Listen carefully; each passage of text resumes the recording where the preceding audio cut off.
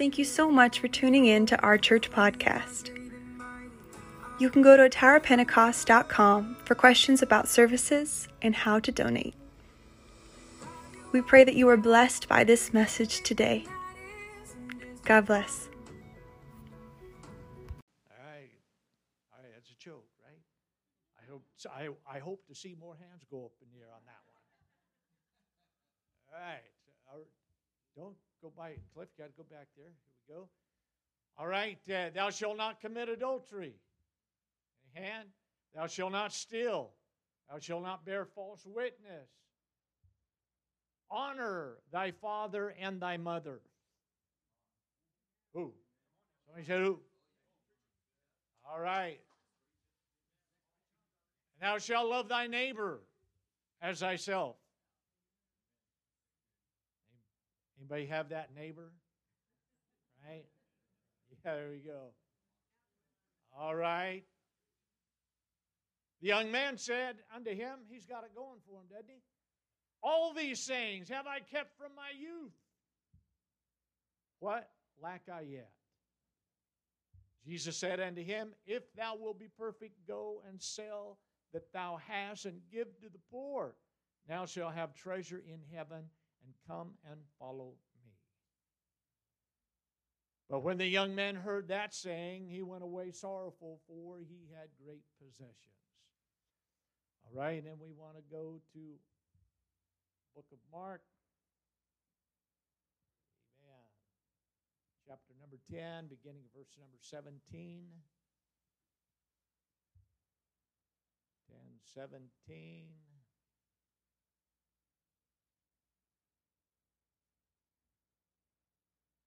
Somebody give Brother Cliff a pair of glasses, would you here? Go give him my glasses. No, just kidding. I know there is a verse 17 because that's a verse 20, so there's got to be a verse 17, right?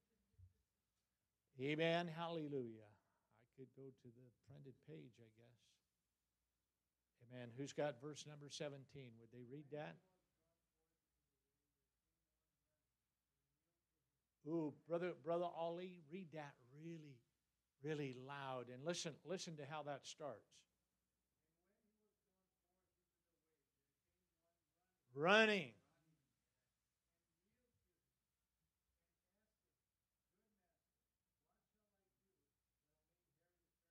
All right, I got it from there, I think. All right, so this is the same story, only written by Mark. Mark kind of adds a little flavor to it. Okay? Verse number 18. And Jesus said unto him, why callest thou me good? There is none good but one, that is God. Verse number 19. Thou knowest the commandments, do not commit adultery, do not kill, do not steal, do not bear false witness, defraud not, honor mom and dad. Verse number 20. And he answered and said unto him, Master, all these have I observed from my youth. What a good guy. Verse 21. Then Jesus, beholding him, loved him. The Lord Jesus looked at him with love and said unto him, one thing thou lackest. Okay, now Mark does it a little bit different here, and this is really the focus of our thought here this morning. One thing thou lackest, go thy way, sell whatsoever thou hast, give to the poor, thou shalt have treasure in heaven. Here's where Mark adds a little bit to it, and it's a big it. And come, take up your cross and follow me. Wow, that's a big add-on, isn't it? He's not just telling him to sell out, sell everything he's got, but he says, and then you got to trade it in for the new model. You got to take up your cross and follow me. Amen. Verse number 22.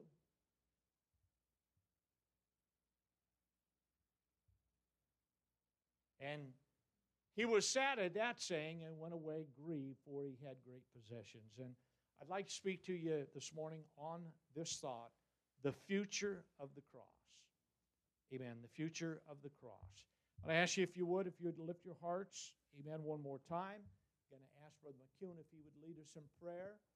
And, amen, I want you to really think about this thought here this morning. Would you, Brother McCune, lead us in prayer, please? Hallelujah. Thank you, Jesus.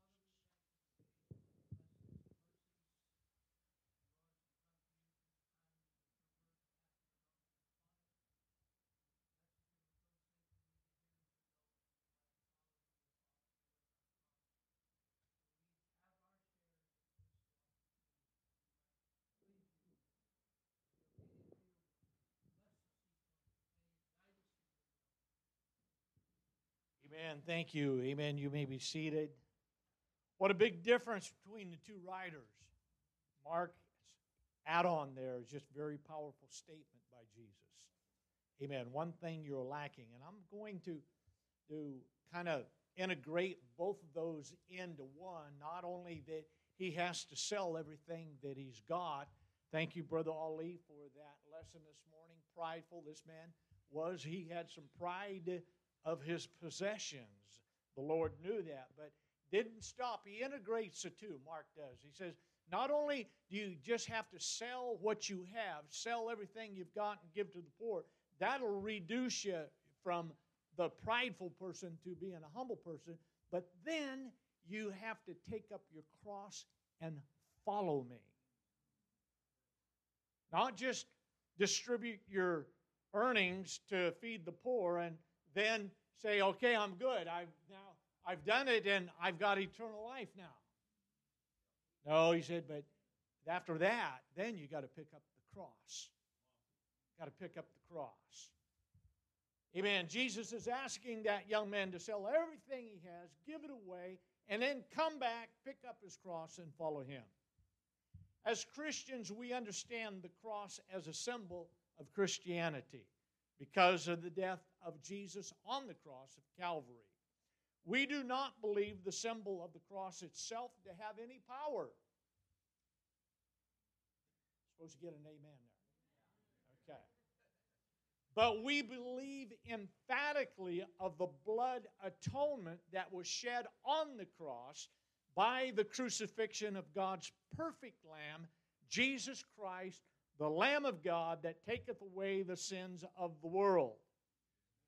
In the words of Jesus himself, as he sat at the table celebrating what we refer to as the Last Supper, he takes the cup of wine, he said, drink ye all of it, for this is my blood of the New Testament, which is shed for many for the remission of sins. There is a very, very powerful reason why we baptize in the name of Jesus Christ for the remission of your sins.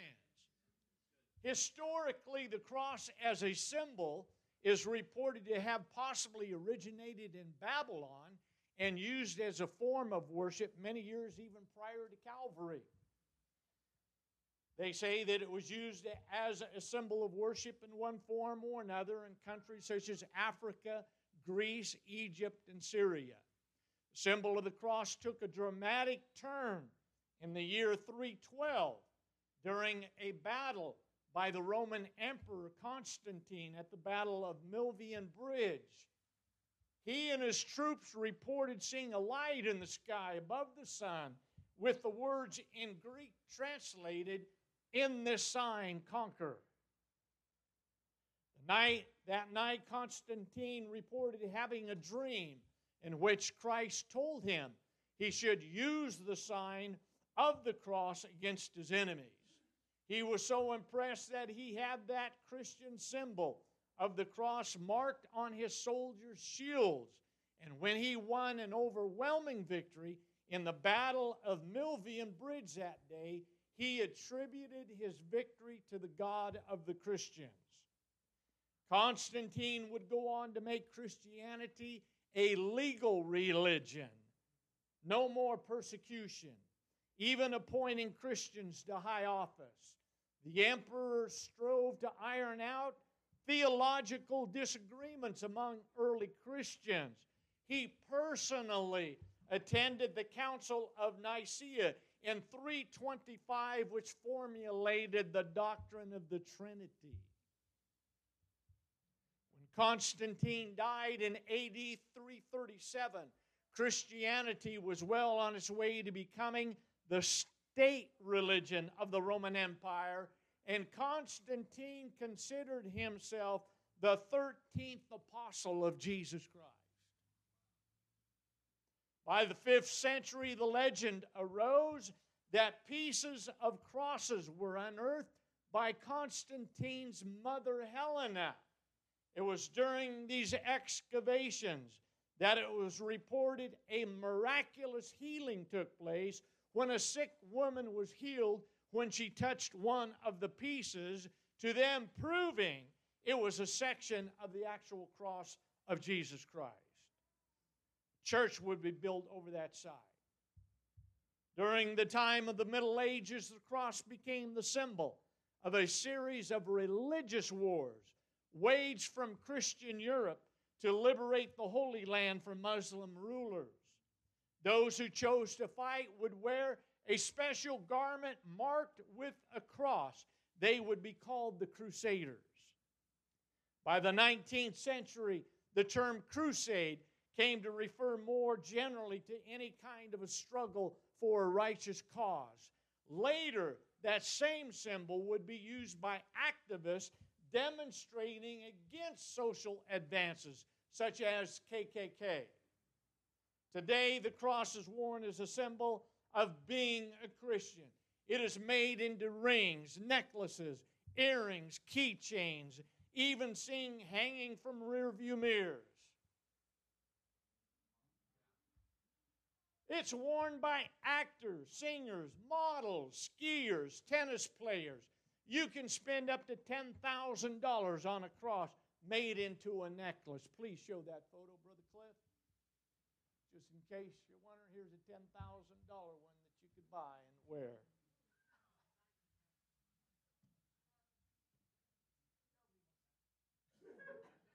That would certainly identify your faith. And it's even worn by presidents.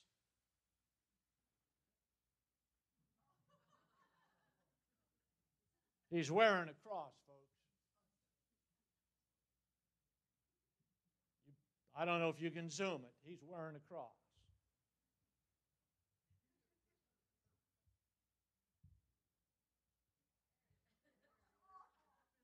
Can you see it? There.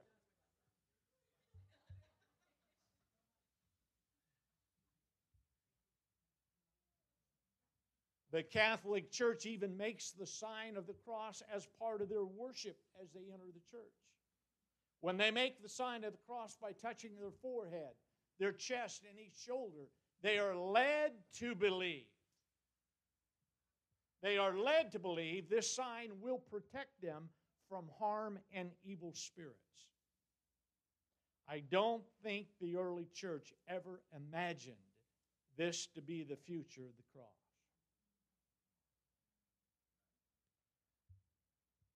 Let me quote from the master theme of the Bible by Sidlow Baxter. He writes this. He says, our Lord Jesus is both the center and the circumference of divine revelation. Amen? As the sun is the center of our solar system, and also the power which holds it together, so Jesus Christ is the magnetic center of Scripture and the unifying theme which makes all 66 books of the Bible one self-consistent whole. As Christ is the central figure of biblical revelation, so the cross is the central factor. Whatever else our Bible may or may not be, it is distinctively and preeminently the book of salvation from sin. And its many-sided doctrine of salvation both centers in and radiates from Jesus Christ on the cross. The precious blood of Calvary, so to speak, sprinkles every page. It's found in the book of Genesis. Hello? The doctrine of redemption by the Lamb runs through that holy word like a crimson cord, holding all the various parts of the sacred canon together in one. Amid the present-day world of new ideas, let this shine all the more clearly in our thinking. Jesus, as the Lamb of God, is a center point of that message which we are to preach. You cannot separate Jesus Christ and redemption from the cross. The two are linked together, literally nailed together. You cannot separate. You cannot find redemption outside of the one that is nailed to the cross.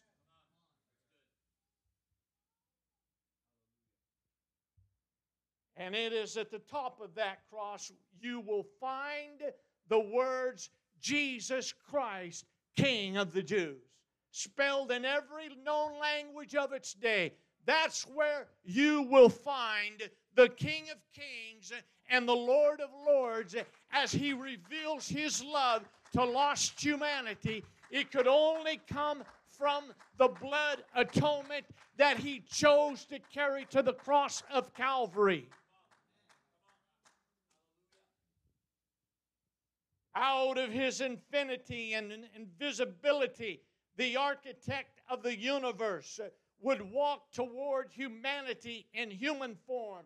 He looks on me. He looks on you as He did at that young man through human eyes.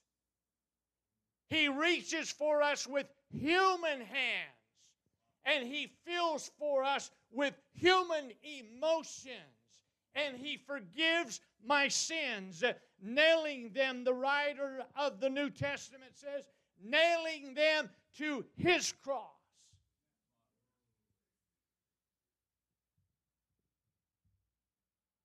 Listen to the story, John 12. John 12 is a chapter. He has been anointed by Mary, signifying His death. He has made His triumphal entry into Jerusalem. Some Greeks approached Philip with a desire to meet this man. They said, Philip, take us to this one called Jesus. We want to meet Him.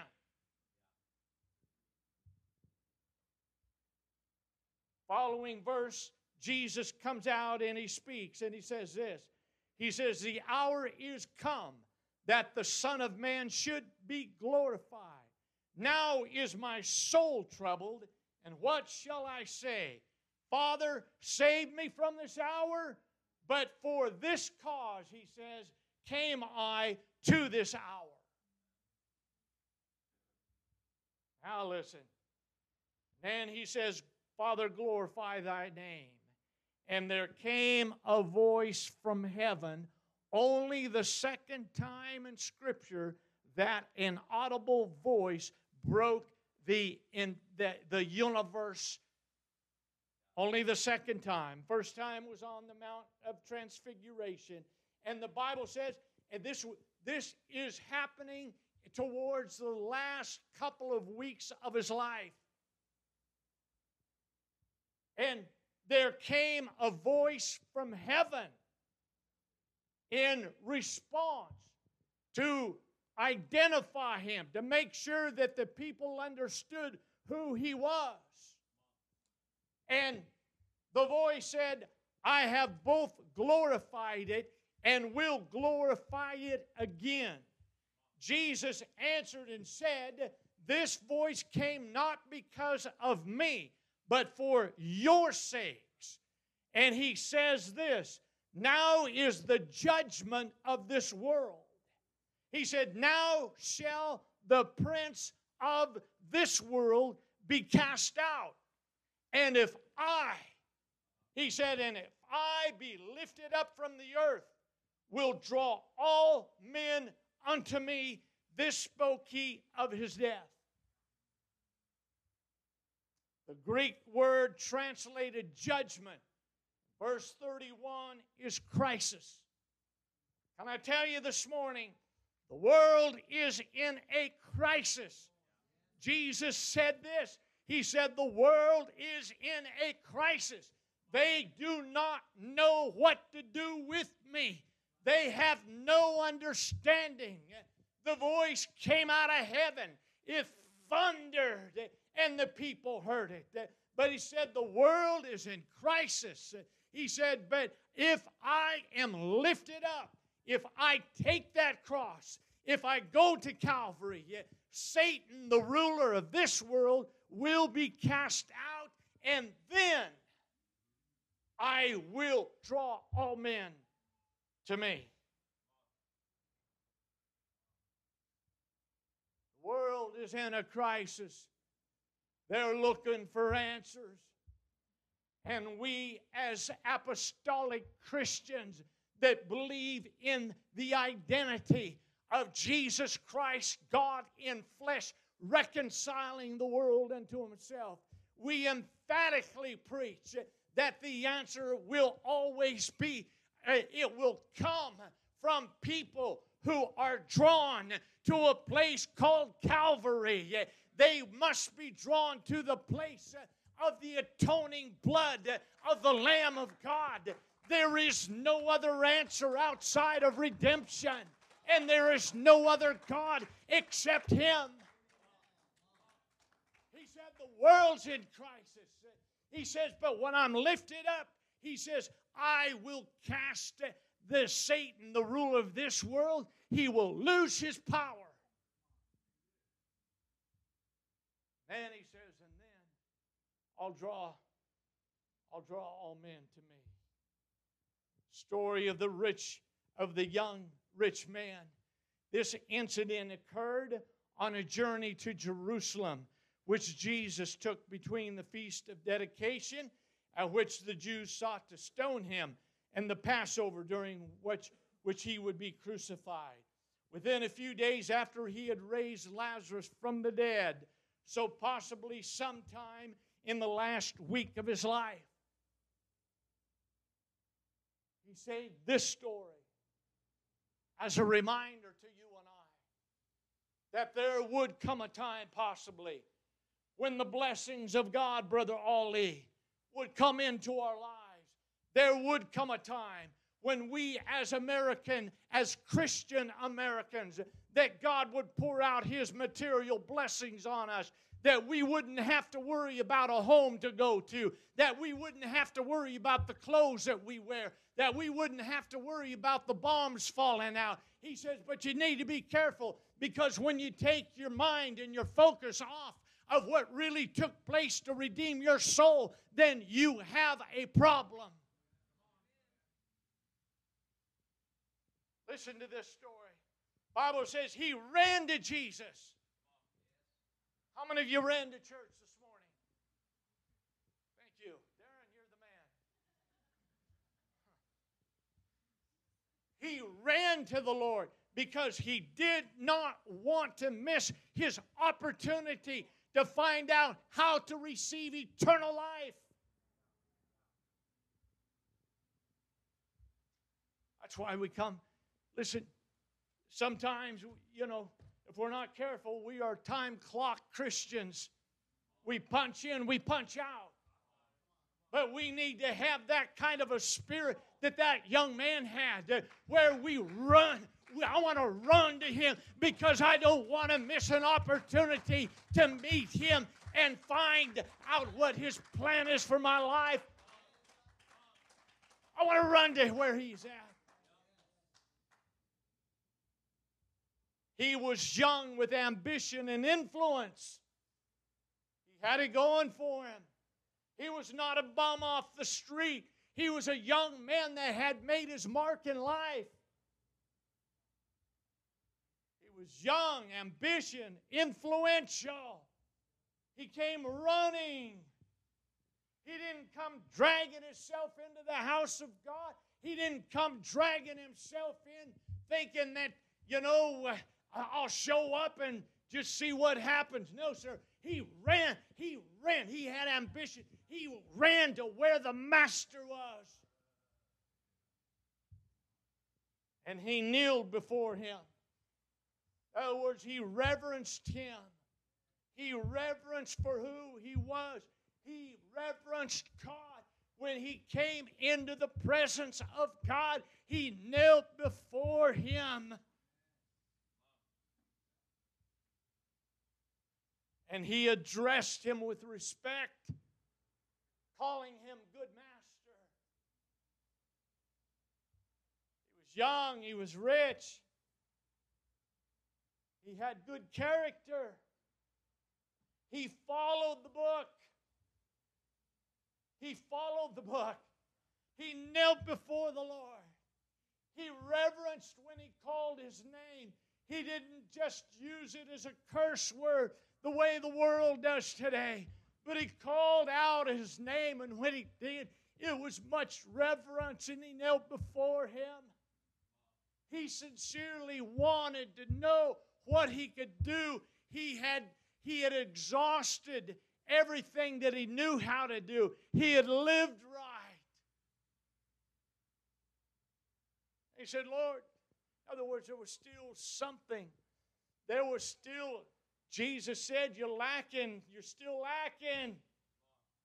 There are successful people in this world that they still need more. And they know they need more. He wanted to know what else he could do, get this, to inherit. In other words, he knew that he was born to the right family. He was born in, I think somebody's trying to get him back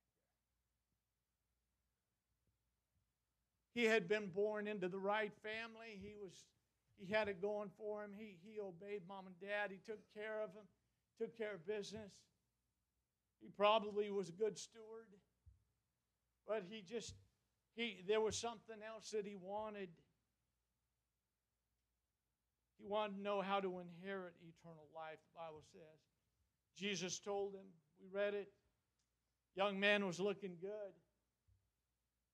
Wow, every time the Lord mentioned something, he marked it off, right? He said, wow, I got it, man. I got it. I'm looking good so far. Then Jesus looked at this young man with love. With love. Jesus' love for this man did not change the message. In other words, there was still, the message is going to be the same. He loves every person in this world unconditionally.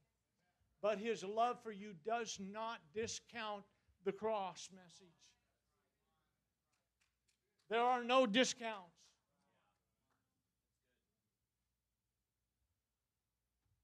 He loved him. Love is a good thing. For God so loved the world that he gave his only begotten Son, that whosoever should believeth in him should, what? Not perish, but have everlasting life. The world, that's a good scripture to memorize for sure. But listen, just because he loves us does not discount the message of Calvary. And it did not discount what Jesus asked of that man. Says, one thing you're lacking, go sell, then pick up your cross. You see, this is the price of the cross. It's all or nothing. It's all or nothing. If I could have a testimony of some of those first century apostolics stand right here on this platform this morning, you and I would be changed by their testimony. It was all or nothing. Ananias and Sapphira, it's all or nothing, bud. So what is the way of the cross? How do we follow him? I'm going to give you a couple of things here that I believe in my own heart that it's the path. It's the path if we're going to follow him. And it leads to Calvary. Number one, you got to have communion with Jesus. It pretty much all starts at what we call the Last Supper, their Passover. You got to have communion with the Lord Jesus Christ. You have to have a relationship with Him. And you have to understand that that relationship began there. Listen, it involves the towel. It involves being a humble servant. Get the picture.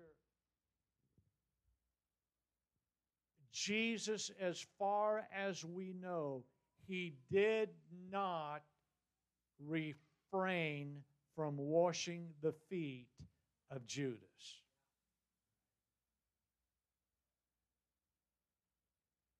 I know and have heard of people, they won't even walk across the center aisle of a grocery store if they see somebody that they have offended or has offended them.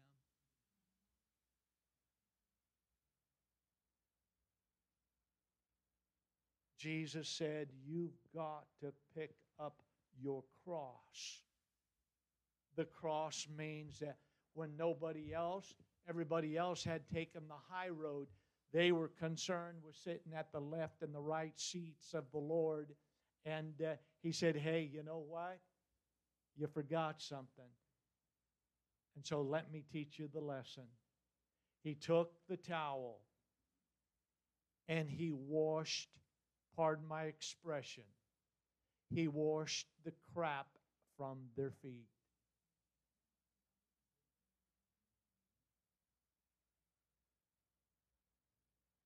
And He said, if I'm doing this for you, now what ought you to be able to be willing to do for your brother? Listen, He already knew. He not only knew that Judas had betrayed Him, He already knew that his number uno guy was going to fail Him miserably also. And yet He washed their feet. The way to Calvary, pick up your cross. The way to Calvary begins when you and I take on the heart of a servant, no matter how dirty it seems. You have got to be willing to serve. If you want to be great, he said, Brother Clementson, if you want to be great, you got to be a servant.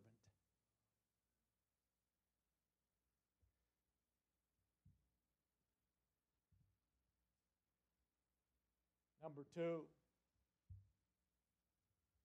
you got to remember when the path to Calvary, as they're celebrating that Passover, okay, they are, but Jesus told them, He says, once my body is broken and once my blood is shed, He says, I'm telling you that there is a future that is awaiting those that are blood-washed and spirit. He said, because I will not celebrate this again until we celebrate it in my Father's kingdom. In other words, the marriage of supper of the Lamb is coming, but it's the price of Calvary that allows us to walk through the doors. Drink all of it, He said. Drink all of it. What is that? You gotta take the whole message. You gotta understand. You gotta understand. The cross was never meant to be worn. The cross was meant to be carried.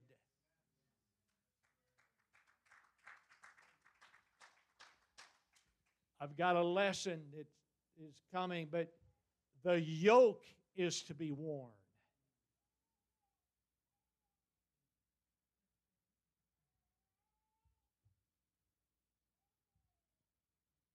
It will lead you to a place at times.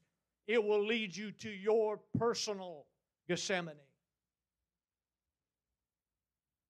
It will lead you to a place called Gethsemane. And there you will sometime in your life, you will be crushed under the weight.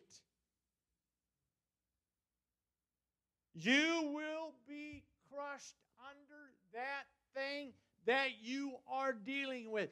Jesus said, my hour. He said, but what should I do? He says, because it was for this hour that I came into life. The Lord has called you and I to such a time as this. The only way that we will get the full impact of how to minister to a world that is lost is it's somebody will have to visit a place called Gethsemane, and from that place they will come out a broken man, but in the process they will have discovered that not my will, Lord, but your will I am willing to carry out no matter what it costs me. It's the price. It's praying until you break into 1,000 pieces. And nobody's there to put you back together except knowing that you have accomplished the will of God in your life.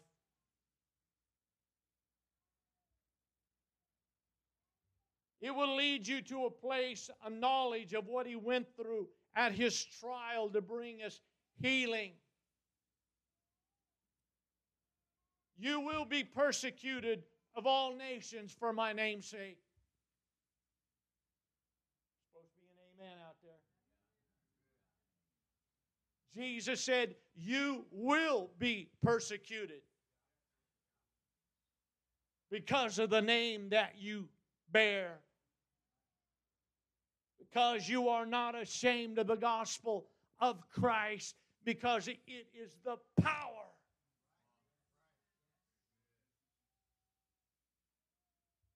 It's a knowledge. It is not following the procession, the trial from afar off like Peter did, which will get you in a place of compromise, but is your willingness to understand that you need to take a peek inside that courtroom. You need to understand, you need to reread the story of Him taking the stripes upon His back for your healing. Your healing comes from the blood that was shed upon His back. It does not come from the hand of the doctor. The doctor may process, he may practice medicine, but ultimately it will come from the miraculous blood that Jesus shed when He took the stripes for our healing upon His back.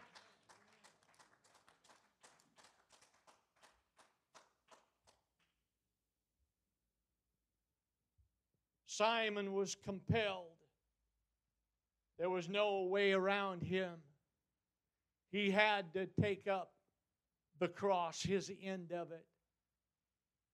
And I know that you know, but it's a reminder that I believe that as the procession made its way from the courtroom to a place called Calvary, and they compelled Simon because there was one thing that God chose not to do. God chose not to do. He refused to carry this thing called the gospel. He refused to carry the cross by Himself. He said, men, if you want to be redeemed, if you want to experience salvation, you're going to have to pick up the light end of this thing and follow me, because I'm going to bear the brunt of it. I'm going to nail your sins to the cross, but you're going to have to get right behind me and understand that we are partnering in this thing. The only way that people are going to be saved is if you take them to Calvary's cross. Simon was compelled.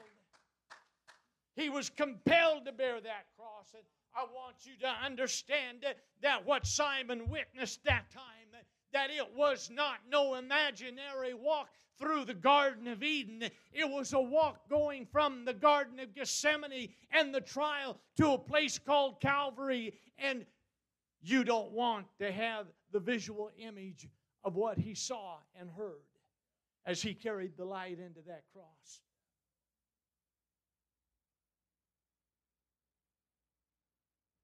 Talking about the future of the cross. He was compelled. He had Peter was afar off. I've always wondered that they got the name right, but they got the person right. I believe that Simon Peter was the one that should have been carrying the end of that cross.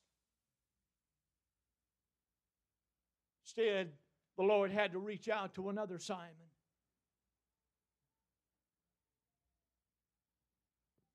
And then, forgiveness. You will find the ultimate power of this gospel on the cross. And the Lord said, forgive them, because they don't really understand what they're doing. He said that to the soldiers that had just nailed him to the cross. He said, forgive them. They don't know what they're doing. Isaiah wrote, he said, he hath borne our griefs. He carried my sorrow. He bore my grief. Anybody ever went through grief? Said he carried my sorrow. Anybody ever been there? He was wounded for our transgressions. Anybody ever failed God? He was bruised for our iniquities. Anybody ever failed God doubly so? It's okay if you repent, because the price has already been paid, because he saw how miserable of a creature I was.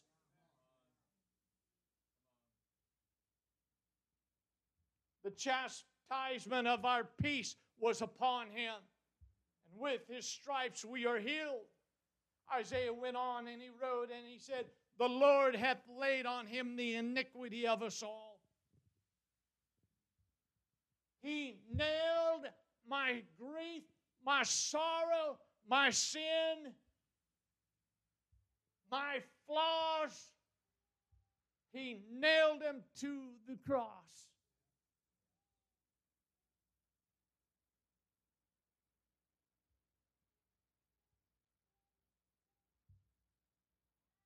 Just stand with us.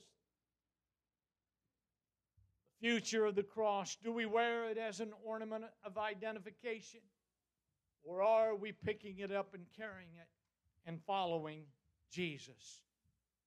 Mark 8:34, whoever, Jesus said, whoever will come after me, let him deny himself. Deny himself. But I want it my way. That's not the way of the cross.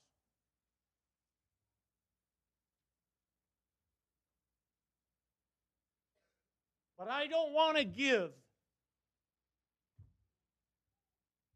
It's not the way. It ain't the way.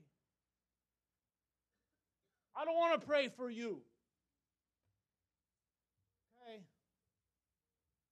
Where's that coming from? I don't want to worship.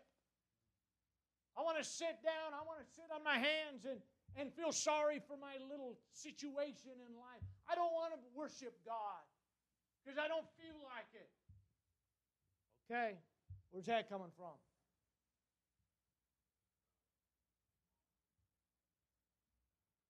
I don't want to have communion with the Lord today. I want to get up and enjoy the day and just have a great old time.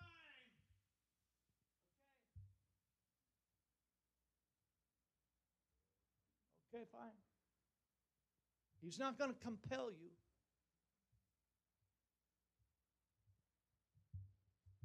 If he could have, if the nails were not restricted his hands, if the nails were not in his hands, you know what he would be doing from that cross? He would be reaching out for you.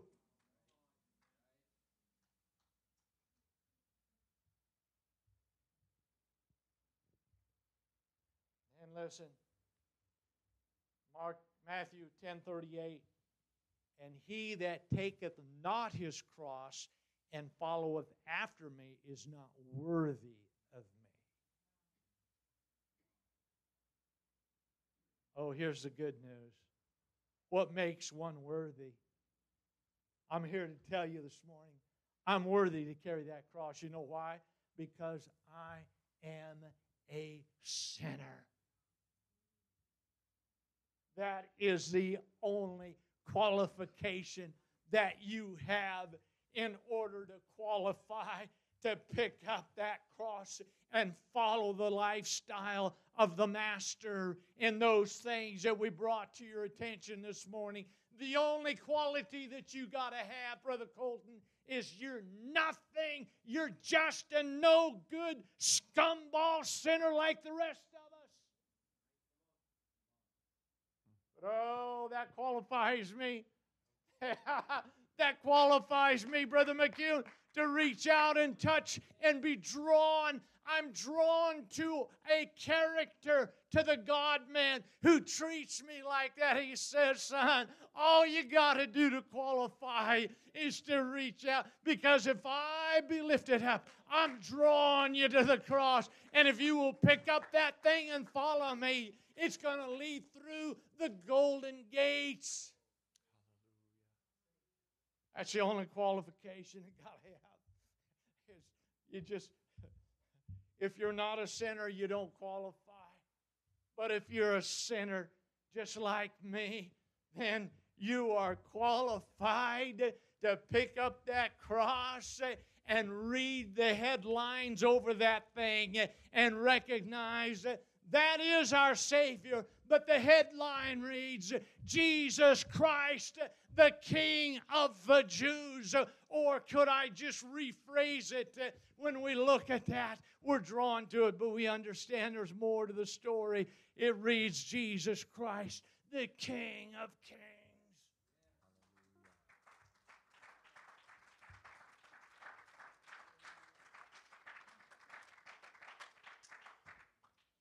We have a young generation not only, I believe, that has the character, they have ambition. We have people that are wealthy and rich.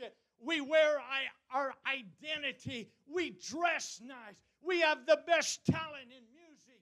We have the best singers. Our church buildings are nice. We not only know the Bible, our character is above reproach. Jesus loves us unconditionally. But the question remains that are we carrying our cross? You can have the cross over your door. You can have the great worship. You can have the great musicians. You can have an outstanding character. But unless you have sold everything, and not only just sold out, but you got, because it's the price of the cross that will cost you everything, but it is worth it. It is, you know why the cross, you know why anything is so valuable, is so pricey? Because of the value. The cross of Calvary, you need to understand who was hanging on that cross. It was not just humanity. It was humanity and deity creating a picture and a redemption plan for all of humanity.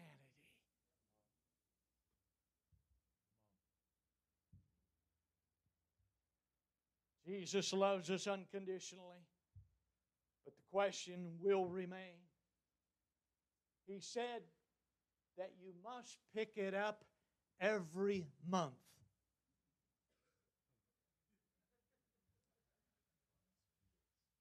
Oh, he said you got to pick it up every Sunday morning. When? That's pushing it. Because, you know, I like to kind of have a day off once in a while. I'm telling you, I didn't write it. You understand? And I'm not, it doesn't mean that you got to fast and pray for 7 days a week. But that means that you and I, we must start with, as the path to Calvary started, with communion.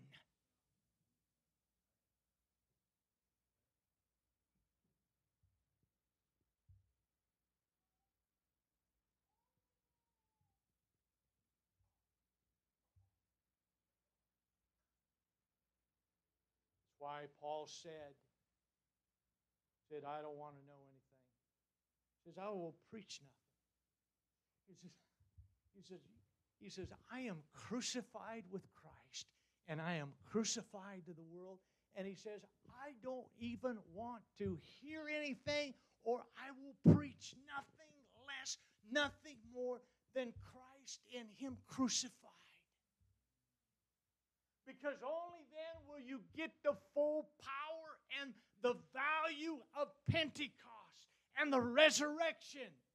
When you go from death to the power of the risen Savior. If you're here this morning, my prayer is that, listen, no matter what it is, if whatever you need, done paid for, you need healing, stripes are already been done. You need relief from sorrow, from grief. You need a healing from your body. You're going through emotional trauma, whatever it is. You need a financial miracle, or maybe you just need to recommit yourself to the way of the Master.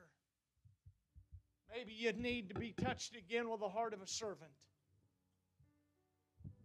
Maybe there's forgiveness that needs to be brought out of your life. If you're here this morning, I encourage you to come. Come around the altar for a few minutes. Let's seek Him. At the very least, let's thank Him. Lord, thank you that I'm worthy to pick up that cross. Thank you that I'm worthy, Lord, to pick up that cross and follow you. Thank you, Jesus. Thank you for making the way, Lord. Thank you for paying the price. Thank you for paying the price. Hallelujah.